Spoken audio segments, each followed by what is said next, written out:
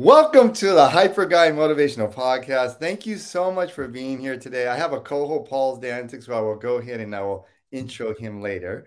I'm going to first go ahead and introduce our guest today, Miss Katey Gilbert, and I've tried to get her on for, God, it's probably been like 8 or 9 months now, and she's so busy.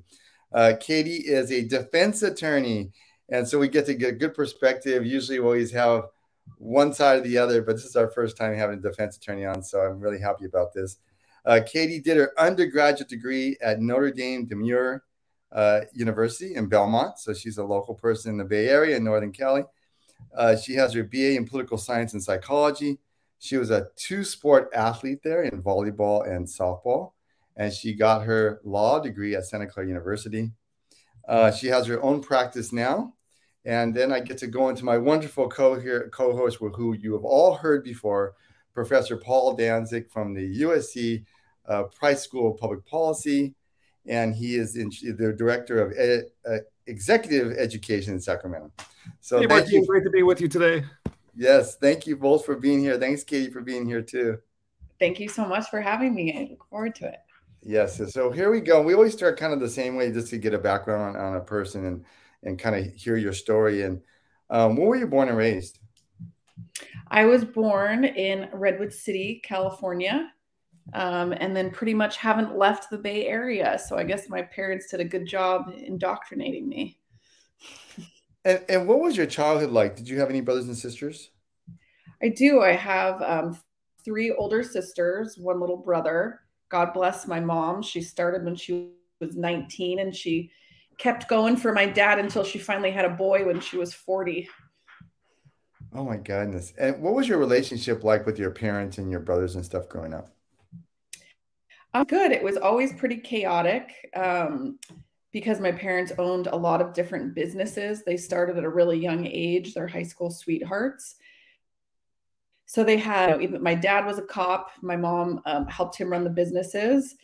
And there was just always a lot going on with bars and restaurants and hotels. They kind of apartment buildings. There was always some crazy story in addition to the stories, my dad would sometimes bring home from being a police officer in San Francisco. But it was a great, very idyllic childhood. I had every opportunity and a very supportive, very loving home. What was your childhood like growing up? Did you have any pressure to do well in school? And what were your kind of your activities and I guess some of the things you did growing up that you enjoyed doing? I was lucky to really love school. I was, I guess, a nerd in that way, that I really liked going to school. I was always pretty athletic from a young age. My mom had me in like every different sport, playing club, playing school. So I was really busy and I really enjoyed that and had a, big group of friends from that. So I was really lucky. When you were growing up, what was your relationship like with your other siblings? My oldest sibling, she actually was pregnant with my niece when I was 3 years old. So when my mom was 40, she was 19. She actually moved back in. And now when I look back, I'm like, this was so weird. But so she was almost like more of an adult figure to me, not necessarily like a big sister. My little brother was only 3 years apart. So we were really the closest in terms of growing up together in the house. There's never a time where all of us siblings are talking at once, but we're just kind of a big, crazy Irish family. I think that's typical. I don't know. When you were growing up, what were the expectations like for you? I mean, did you have expectations to go to college? What was the expectation of your parents of you? They really didn't push expectations on me. I think they were a little tired by, number 4.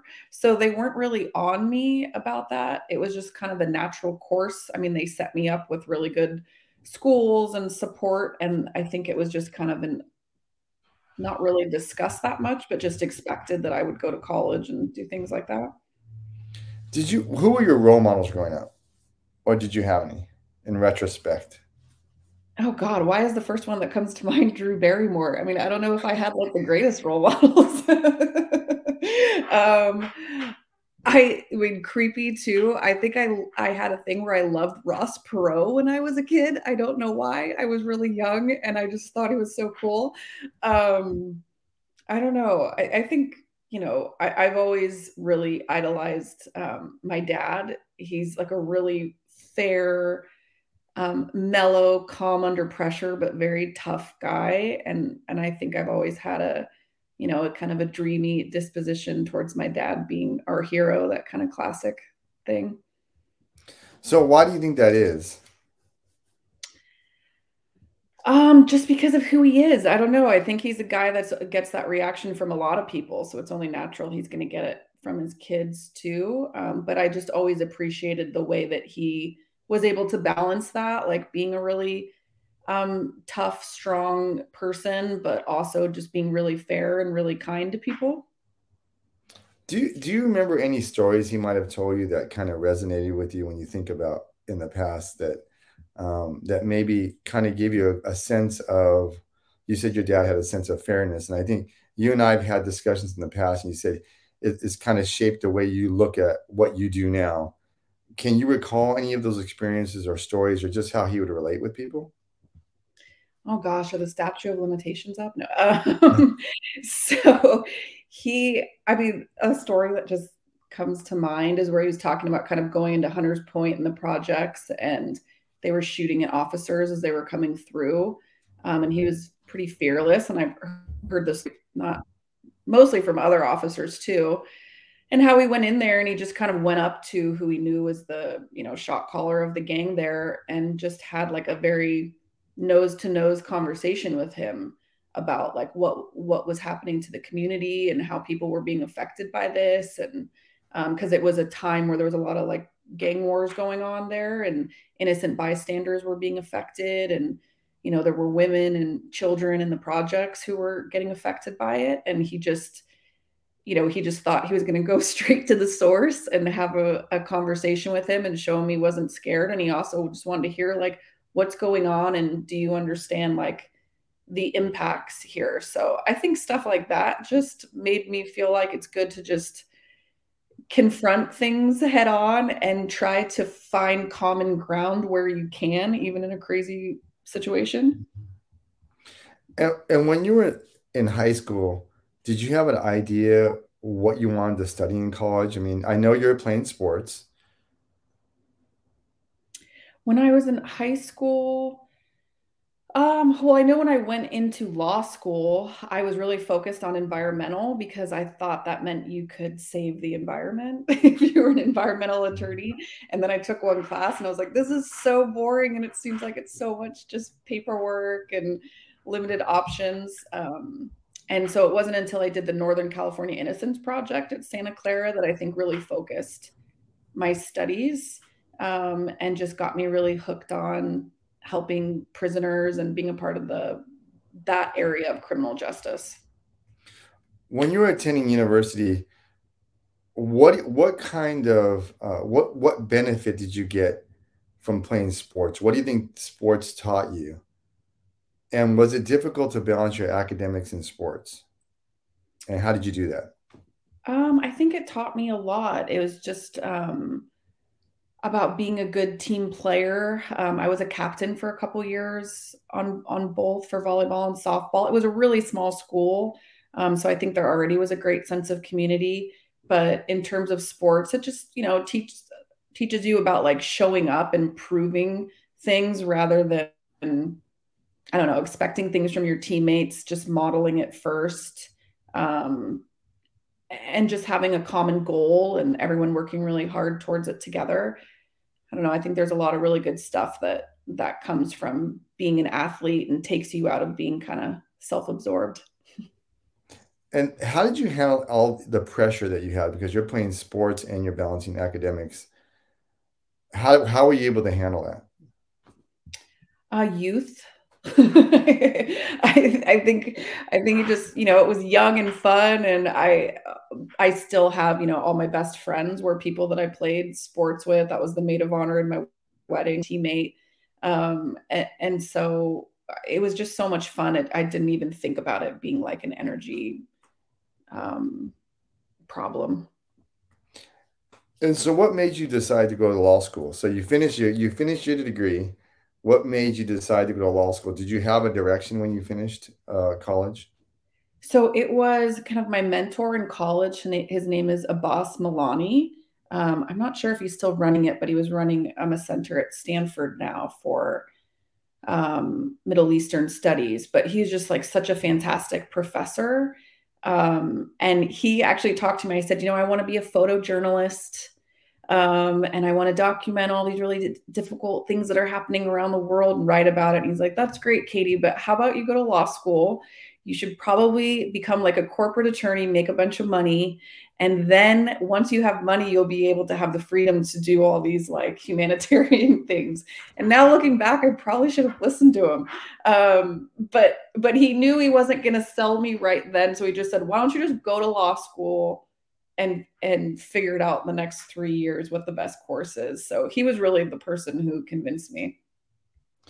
What was your experience like in law school? Did you enjoy it? Was it a stressful experience? And then, like you said, I would like to hear a little bit about how you said you got into the Innocence Project and how that kind of, how did you find about that? How did you find out about that program? I actually hated it at first. I was really disenchanted. I think because I had such a good experience in school my whole life. And then I went, nothing against Santa Clara at all. It's a great school, but it was just, I was working full time during the day and then going to night school at night because I wanted to do that. And so there wasn't as much of like a camaraderie. I didn't know anyone there. It just seemed like a lot of just memorizing like pointless information in the beginning. So I wasn't feeling passionate at all. And it wasn't really until I actually took the Innocence Project that it lit a fire under me to care about being at law school. And how did that happen? Did somebody approach you, or you just were looking for a clinic, or you said, "Hey, what is this?" And I'm interested in doing this. How did that happen? It was just a class that was available. And so I signed up for it for one semester. Linda Starr was running it back then. I took it and I was just totally hooked. It was cool. They gave us as students just a couple cases that we could pick, and then they just let you run free on investigating it. And then if you had anything viable to show for it, you were able to go meet the person and correspond with them. So that was really fun. I loved that. And I think I was only allowed to take it for a semester, or maybe that's just the way it worked out. So I did that. And then for the remainder of my time there, I just volunteered, still working on a case that I really believed in. So it was cool that they let you do that. So, were you assigned case were these cold cases that they got from the county you were in, and how did they choose these cases? So just from anyone writing, they, at least back then, they divided it up between them and the Southern California Innocence Project. So anyone who was convicted in a county from Central to Northern California, their letters would be sent to the Northern California Innocence Project, and then it would just go through kind of a administrative stages of like, okay, is this worth moving it on to the next round, and then once it did get there, then you would have full reign to kind of try to investigate their claims. And what is the Innocent Project? Do you know how it started? And were these particularly like specific types of crimes? These were, I assume, felony crimes.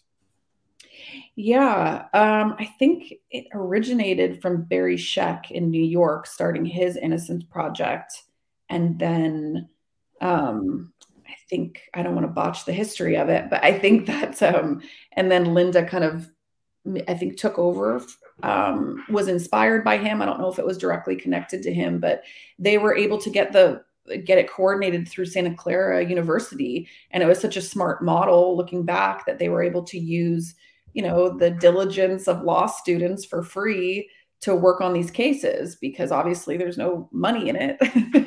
And now and then they would do fundraising and things like that to get more attention. And they've won some really big cases. And so there were two attorneys who were at the head of it. And once it got to a point where it could actually get litigated, they would take on the case and they partner sometimes with some really big law firms who would help pro bono. Yeah, I think Gerald Allman was at your school. I think he was one of the people that was with Barry Scheck, I believe, right? Yeah, I took a class from him, and just because he was the OJ lawyer, I had to take his case or take his class. I think everybody was scrambling to get into that class. Yeah, I read some of the briefs for the OJ case, but yeah, I mean he's an amazing professor. That he's just a super brilliant man. And so after you said you continued to stay involved, did that kind of light the fires for like your passion? Did you decide, you know what, this is what I want to do at that point?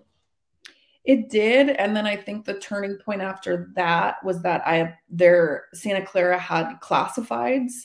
I'm really aging myself now, right? For job opportunity. So what's a classified? I'm confused. What is that? You have to explain to the audience because a lot of our Well, audience won't know what that is. So I know, not the documents that are in the news, just it was actually just job ads. And there was this attorney, Katera Rutledge, who was looking for a law student to be a law clerk, and she does what I do now. She was on the alternative public defender panel for Monterey County, but then she also was doing board of parole hearing work. And so she was looking for a law clerk to help her with that. And I lived in Capitola at the time. So I was like, oh, this is great. It's local. It sounds interesting because it still is related to prison work. And she hired me out of a lot of applicants, she said, because I gave the most like unprofessional letter of all the applicants, because mine was just really personal and everyone else's was way more professional.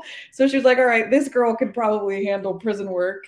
And so she was definitely huge and still is a mentor for me. And so that's what got me on this track. you know, Katey, when I met you many years ago, one of the things I really was impressed by you is I remember you were working.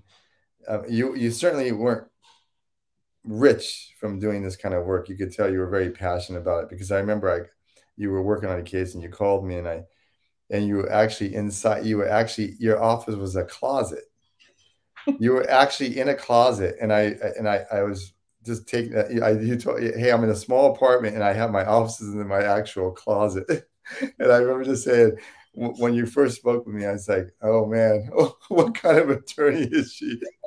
Uh, but you're like one of the most passionate people I've ever met. And I really, really appreciate you being here. I'm going to turn this over to my co-host today. He's going to do a deep dive on all this stuff. So thank you. I appreciate it. And Paul, take it. It's yours. So take it and run, my friend. Yeah. Thanks, Martine. Kenny, I'm totally fascinated with your earlier experiences with the Innocence Project and then having those strong mentors in your life.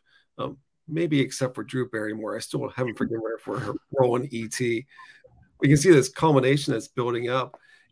I'm curious about what you learned from that initial mentor that you had that shaped where you are today.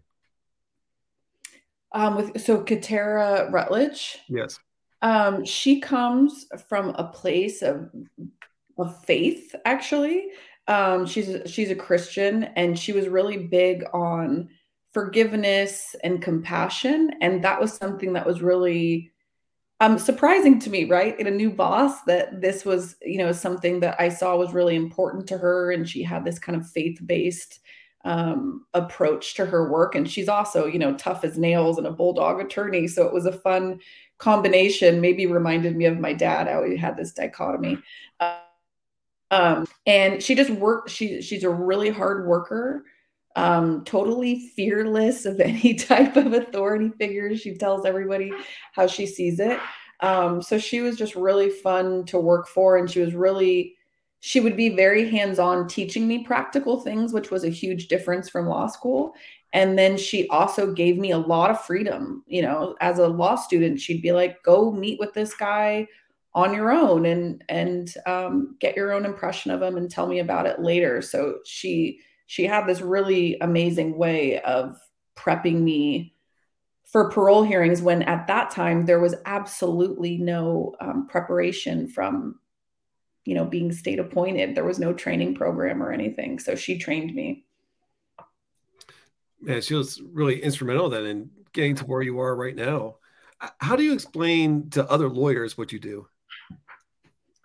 I usually just say I'm a parole attorney. When I'm dealing with other attorneys, a lot of times it's through San Mateo County. They have a private defender program, which is their version of a public defender's office there. And they use me to consult on anything post-conviction. So I guess they look at me as a post-conviction consultant. Like if they have someone who's either facing a long term or just got sentenced to a life term, they'll hire me to go in and talk to their clients and give them advice on how they can get out at the earliest possible time. Gotcha. And when you're talking to non-attorneys, how do you describe what you do? Oh, I think I usually just say criminal defense because it just is easier for people to understand.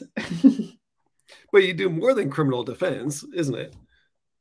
I guess it's just different. And that's how I also can, gain favor with people. I say, well, I do criminal defense, but it's mostly social work. I want you to geek out for a second because you're very much involved in the criminal justice space. We can recognize that, if we're just watching the news, recognize that there's been a lot of reforms in recent years. What part of the criminal justice reform is working well right now? I think giving the nonviolent third strikers an earlier opportunity to get out of prison has been phenomenal. It's not coming to fruition yet for a number of complicated reasons. But I think just people having that early opportunity for parole through laws that have allowed people who were under the age of 26 to come up sooner for parole hearings, the opportunity for resentencing for people who were given really lengthy terms for things like gang enhancements and gun enhancements and who also were very young at the time. I think those reforms have been really impactful, and also something that's not really in the news, but CDCR has changed their policy about putting really young people straight into the worst yards and the worst prisons and allowing them to kind of get overrides to get into better, more programming populations. I think that's made a huge difference for just the trajectory of people going into prison. Maybe along the same type of stream of thought, if you had a magic wand and you could change anything in the criminal justice system, what would you change at the sentencing level? Oh gosh. At the sentencing level, I don't think I have enough expertise in it to make the best informed decision about it. But I would say just giving judges more discretion. What about at the facility level? Oh, where do I begin there? At the facility level, I would say building better connections and rapport and having a better model of experts helping each other to improve prison conditions and prison policies. I mean, you gave an example a few minutes ago about CDCR and not putting kids into the worst yards. Is that in alignment with what you're describing now? It is. And then I think there's still just like, if CDC moves like 1 inch in the right direction, then everyone thinks like they need to be applauded so much, and there's still miles for them to go. So I think there's a lot more that needs to be done in those areas about being really just practical about what's going to help these people actually have a chance in the beginning of their incarceration before it's too late.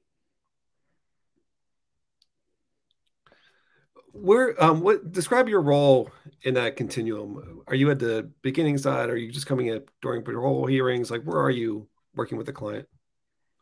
So what I love about that San Mateo County, when I get any type of referrals from attorneys there, is that I get to start at the beginning. Sometimes my clients aren't as open at that point, but I've now been I've been doing it long enough now where I've seen the difference where actually 3 of the people that I consulted in the beginning, they ended up getting out at their first hearing, and they ended up having their hearing advanced quite a bit because I advised them on how to gain credits the most that they could. So they got out earlier and at their first chance, which was great. So I was able to talk to them before they ever even got into prison, and it seemed to make a difference.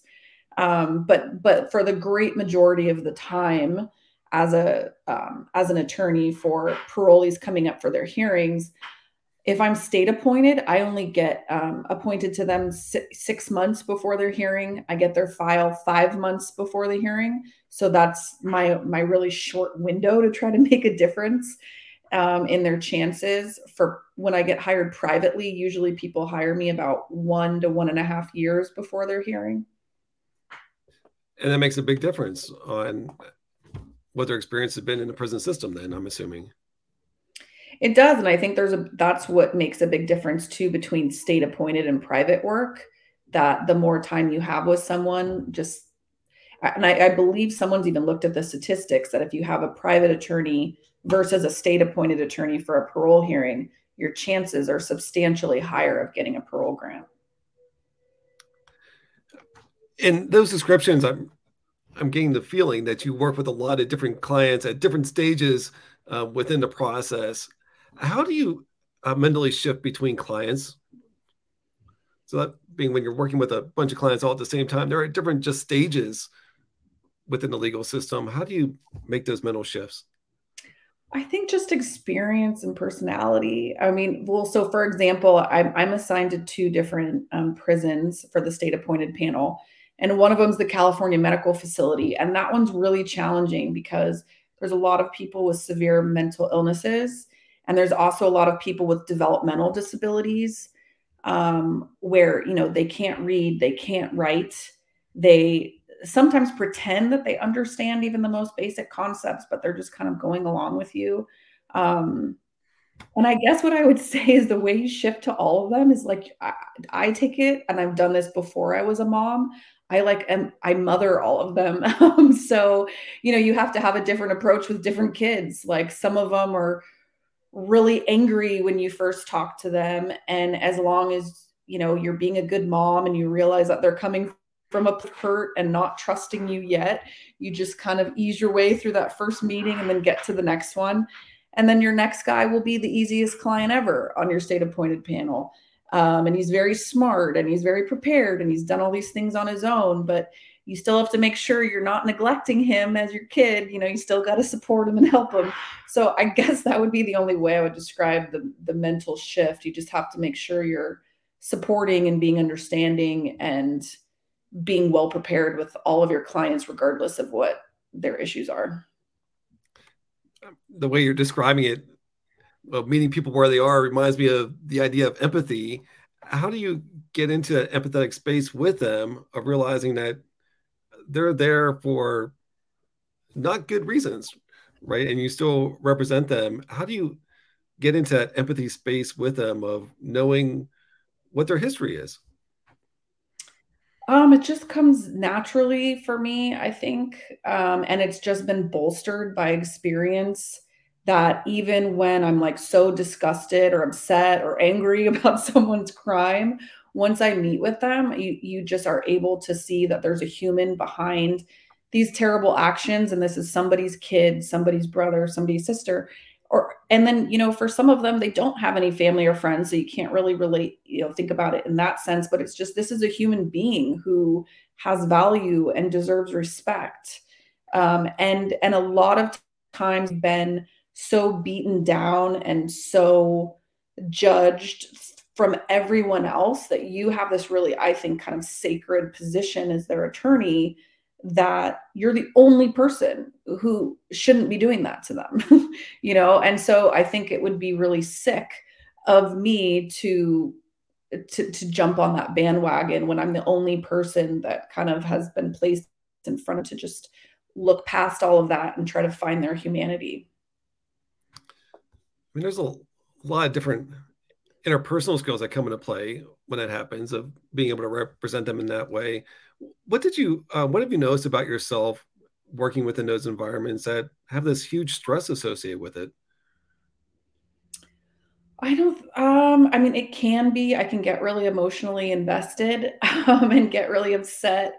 after hearings. Sometimes I just kind of like want to shut down after long days of talking with people and not have serious conversations. I'll go home and watch The Real Housewives or something really mind-numbing. But there's also just so much reward from working with my clients. There's so many people who are incredibly inspiring and have such strong character traits, that they've developed just totally on their own in the worst of circumstances. And so I think wherever it always seems like anytime I'm getting stressed or have a difficult time, with a case, there's always another one right around the corner where someone's really going to uplift you. And, a lot of my clients talk about the attitude of gratitude, and that's something that affects me a lot. And I know if they're able to apply it, I certainly should be able to too. Yeah, I think about Martine's work and pulling us into this space with a podcast of getting us to think about the criminal justice system maybe in a different way than what our initial thoughts might be on it. When you're talking about the idea of inspiration, we don't necessarily think of people going through the system as people that we should be inspired by. Is there someone that you've had as a client? You don't have to say their name, but is there someone that you've had as a client, and what is it about them that you find inspirational? Oh gosh, so many. I mean, I could sit here and list a million of them, and I'll name drop them. One would be Yusuf Wiley. He's my former client, which even seems silly to say now, over 10 years ago. And I had met with him, and he was in kind of this human bird cage at Avenal State Prison because they had a policy at that time where for any attorney visit, regardless that he was on a low level and had a really great prison record, they would only let you meet with people through that, and you get kind of dizzy. They're tiny little holes through the cage. So it's funny for me to look back at that time, and he, I was just preparing him for his parole hearing, and he was telling me of all of these really lofty, amazing ideas about starting a nonprofit when he got out. And I was like, all right, that's great, but let's just focus on the practical things of where you're going to live and how you're going to have a job when you get out, and how you're going to talk to the parole board. And here he is today, and he's, a consultant for the County of Los Angeles. He has a nonprofit called Timelist, and there are a lot of formerly incarcerated men who work for him. They're helping at-risk youth. They're helping formerly incarcerated. They have county and state contracts in the millions of dollars that they've been awarded. And he is just such a person who just perseveres, has an absolutely golden heart, and just works like crazy. He also has a family that he was able to reunite with, had another child when he got out. So he's someone that's just unbelievably inspirational. Yeah, I mean, that's a really good example, right? Because had the parole hearings not been set up and structured the way they are, and you helping him reduce his sentence and get back into society, he would still be in there potentially, right? Depending on what the term of sentence was. And we think about how do we reintroduce people back into society to make them contributing members of society. I suspect you have lots of stories like that comes into play. Tell me about the case on why it's important to have parole hearings the way they're structured right now, and what should we be thinking about, or how should we be thinking about them in a different way? I think that the executive director of the board and her legal team have made really concerted efforts over the years to make the parole hearings more objective, more evidence-based, more understandable for all of the participants. So I think that's been really great to watch over the years. Of course, I want, miles more achieved, but when I first started, the grant rate like 12 years ago.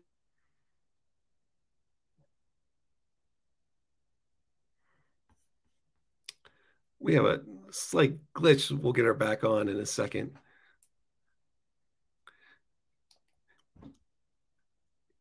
Martine, when we get into the space on, thinking about the parole hearings, can you walk us through on what a parole hearing looks like? So when she comes back on, we'll have a framework on what that means and looks like. The grant. Oh, can you guys hear me? You're back. So Katey, so scratch that, Martine. We'll get Katey to answer that question. Katey, you're talking about the rates of parole hearings, and that's when you got cut off. So where were we 10 years ago? Where are we today with those being granted? Yeah, so now I do think now we're at 30% for everyone who goes forward with the hearing. So there's still a number of people who can waive their hearing or agree that they're not ready. So it doesn't encompass all of the people who are eligible. But for people who go forward with their hearing, about 30% of them get granted parole. And so I think that, certain court cases coming down, and again, the executive director of the board and her legal team have really helped to facilitate a process where it's been more logical and evidence-based, and that's resulted in more people being granted parole. And I think that inmates are, whenever you infuse hope and you infuse information, I think there's going to be good results. And that's what's happened. People are more informed about what the board's expecting from them, and they have a realistic chance of being granted parole. So it's worth taking those efforts. In terms of what I think should change, I think there's still a massively overrated need for insight, for people to express insight at a hearing. Now, I'd probably be out of a job if insight wasn't a big deal at a hearing, because that's most of my work. But I just find it really unfair and almost oppressive to expect these guys and women to come forward at a hearing when you're treated as one in a big group. You're a guy in blue, you're your number. You're never even called by your name most of the time in prison. And everything is about you as a group. And then you're supposed to just magically come to a hearing, and everything is about, first of all, digging very deeply into your emotions and your self-awareness. And then you're also supposed to talk in such an individualized manner. And it's so foreign to so many of them. And I don't think that there's anything to prove that there's such a strong correlation between someone having great self-awareness and someone being a reduced risk to society. I mean, that's just a huge mental shift, right? Where you're conditioned in this prison system to be in this larger group, and then have to think by yourself, for yourself, as you're building up your case on why you should get out. That's a huge shift. Walk me through a description on what does a parole hearing look like? What's it look like? Who's in the room? What type of room are you in? Are you behind cages? What's it look like? So it's changed because of COVID. It used to be that for every hearing, there would be two commissioners, typically a district attorney. They're invited from the county of commitment to every hearing. They do have a limited role, and then it would be your attorney. Everyone has a right to a state appointed attorney, and then you also can hire a private one if you can afford that. And then two correctional officers who are usually, falling asleep in the back. And that is how they used to be held. Now there's a difference. Because of COVID, they've switched to a video conferencing default, where most lifers are having their hearings with both commissioners on video conference, which means that the district attorney and any victims or victims next of kin also are on video. And then your attorney has the choice whether or not to be in person or on video conference with you. And the only time that the board has set their own policy to have their commissioners in person is if the person has severe developmental disabilities or some other issue that makes video conferencing communication ineffective. And how would you describe what the room feels like? Is it emotionally charged? Is it just get down to business? How would you describe what that feels like? It depends. I think it depends on the crime. It depends on how good of a candidate my client is, because of course commissioners come in with a much better disposition when someone's, coming in with no recent disciplinary behavior. They've been doing self-help programs, especially if they have a crime that's, less violent in nature. And then a huge part of the emotional feeling is whether or not there are either actual victims or victims' family members who are there, and whether they're very oppositional. In some, incredible cases, the victims actually either support parole or just say that they're not going to give a recommendation. But when there are victims who are there, who are very emotional and upset and very, angry still towards my clients, it certainly sets a tone from the beginning, even though they're not actively participating until the end of the hearing. It certainly sets a very heavy tone. Yeah, I can see why that would be the case. In your role, when you're building your case for the parolee, how would you describe the relationships involved, right? So you're identifying the commissioners being there, you're there, your clients there, potentially family members on the other side are there. How would you describe all those personalities and how that informs how you build up your case or present your case? Well, when you have the benefit of someone having previous hearings, not the benefit to your client, but with the benefit to me, if they have previous hearings, you can read through and see how they presented last time. You can also see how the victim's family members, how they expressed themselves in the previous hearing. And I'm a big believer in not coaching my clients. The only ones I think that would be personally ethical for me to coach would be the guys who do have such severe developmental delays, but they can't retain my coaching. So coaching never works out. So what I try to do is just get my clients to genuinely understand a different perspective. Because when they're under fire at maybe their previous hearing, it was hard for them to get, well, why were the commissioners, going over this topic so many times with me in so many different ways? Or, why are the victims still so angry about this? And so I try to educate them on, well, this is where they could be coming from, and give them analogies and try to make them understand, why they presented the way that they did before, and get them to really understand it. I just came on recognizing the humanness that's involved. I know that as you're academically trained, right, through law schools, they're great about teaching you how to practice law. I don't know how much they spend on the relationship side of the house. How did you prepare for just the relationship, the human side of the work that you're doing? How did you come about really formulating that? Maybe it was being a bartender through law school. In a small dive bar where you hear a lot of stories. Some people call that a counselor. No. Yeah, I don't know. I guess it's just, and I had certain, I don't really know. Maybe it is also playing sports and just having a really wide group of friends and just knowing how to relate to different types of people and come together regardless of anyone's kind of personality quirks, just to achieve a difficult goal. Yeah, I mean, I fall back on how you described your dad on just that straight talk when he confronted the gang member, right? Of describing the environment, or talking about that team environment and showing up and being able to coach each other and work towards a common goal. I suspect some of those traits might be coming into play on how you approach the situation. What keeps you energized within the space? Why do you do it?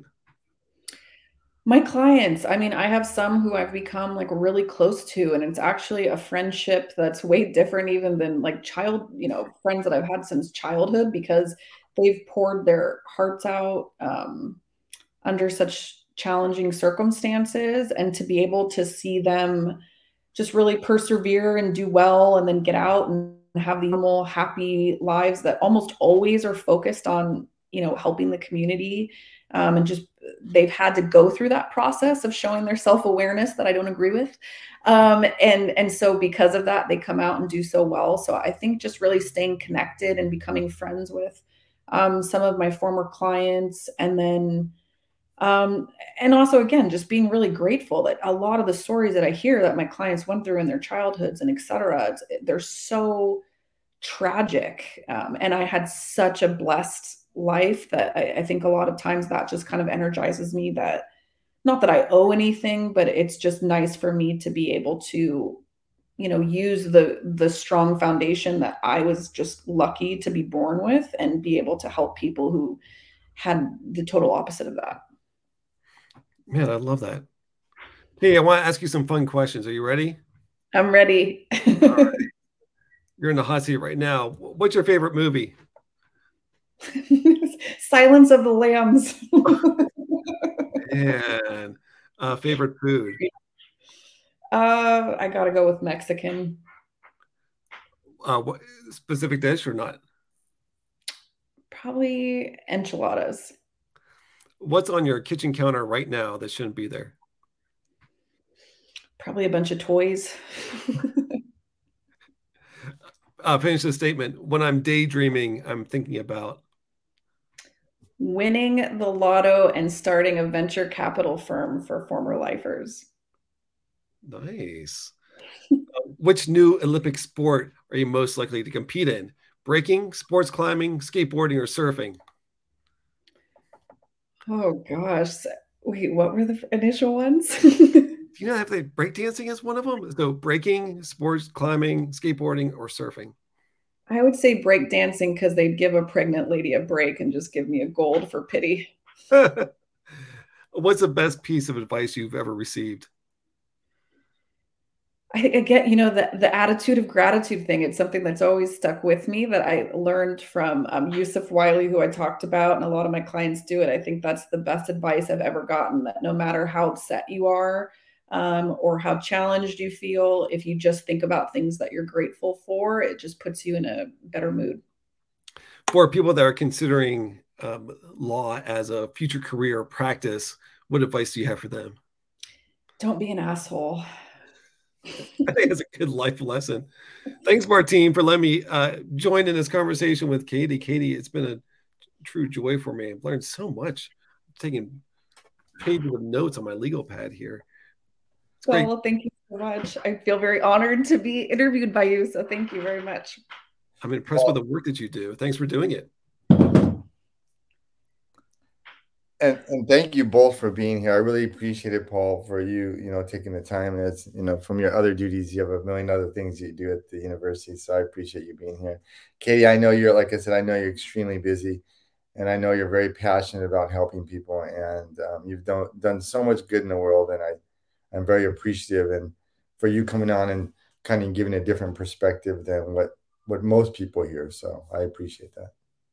Well, thank you so much for the opportunity. I'll have to tell the guys who I, talked about. Hey, Katey, if somebody wants to get a hold of your services, how would they do that? Do you have a website? Do you have an email? What's the best way to get a hold of you?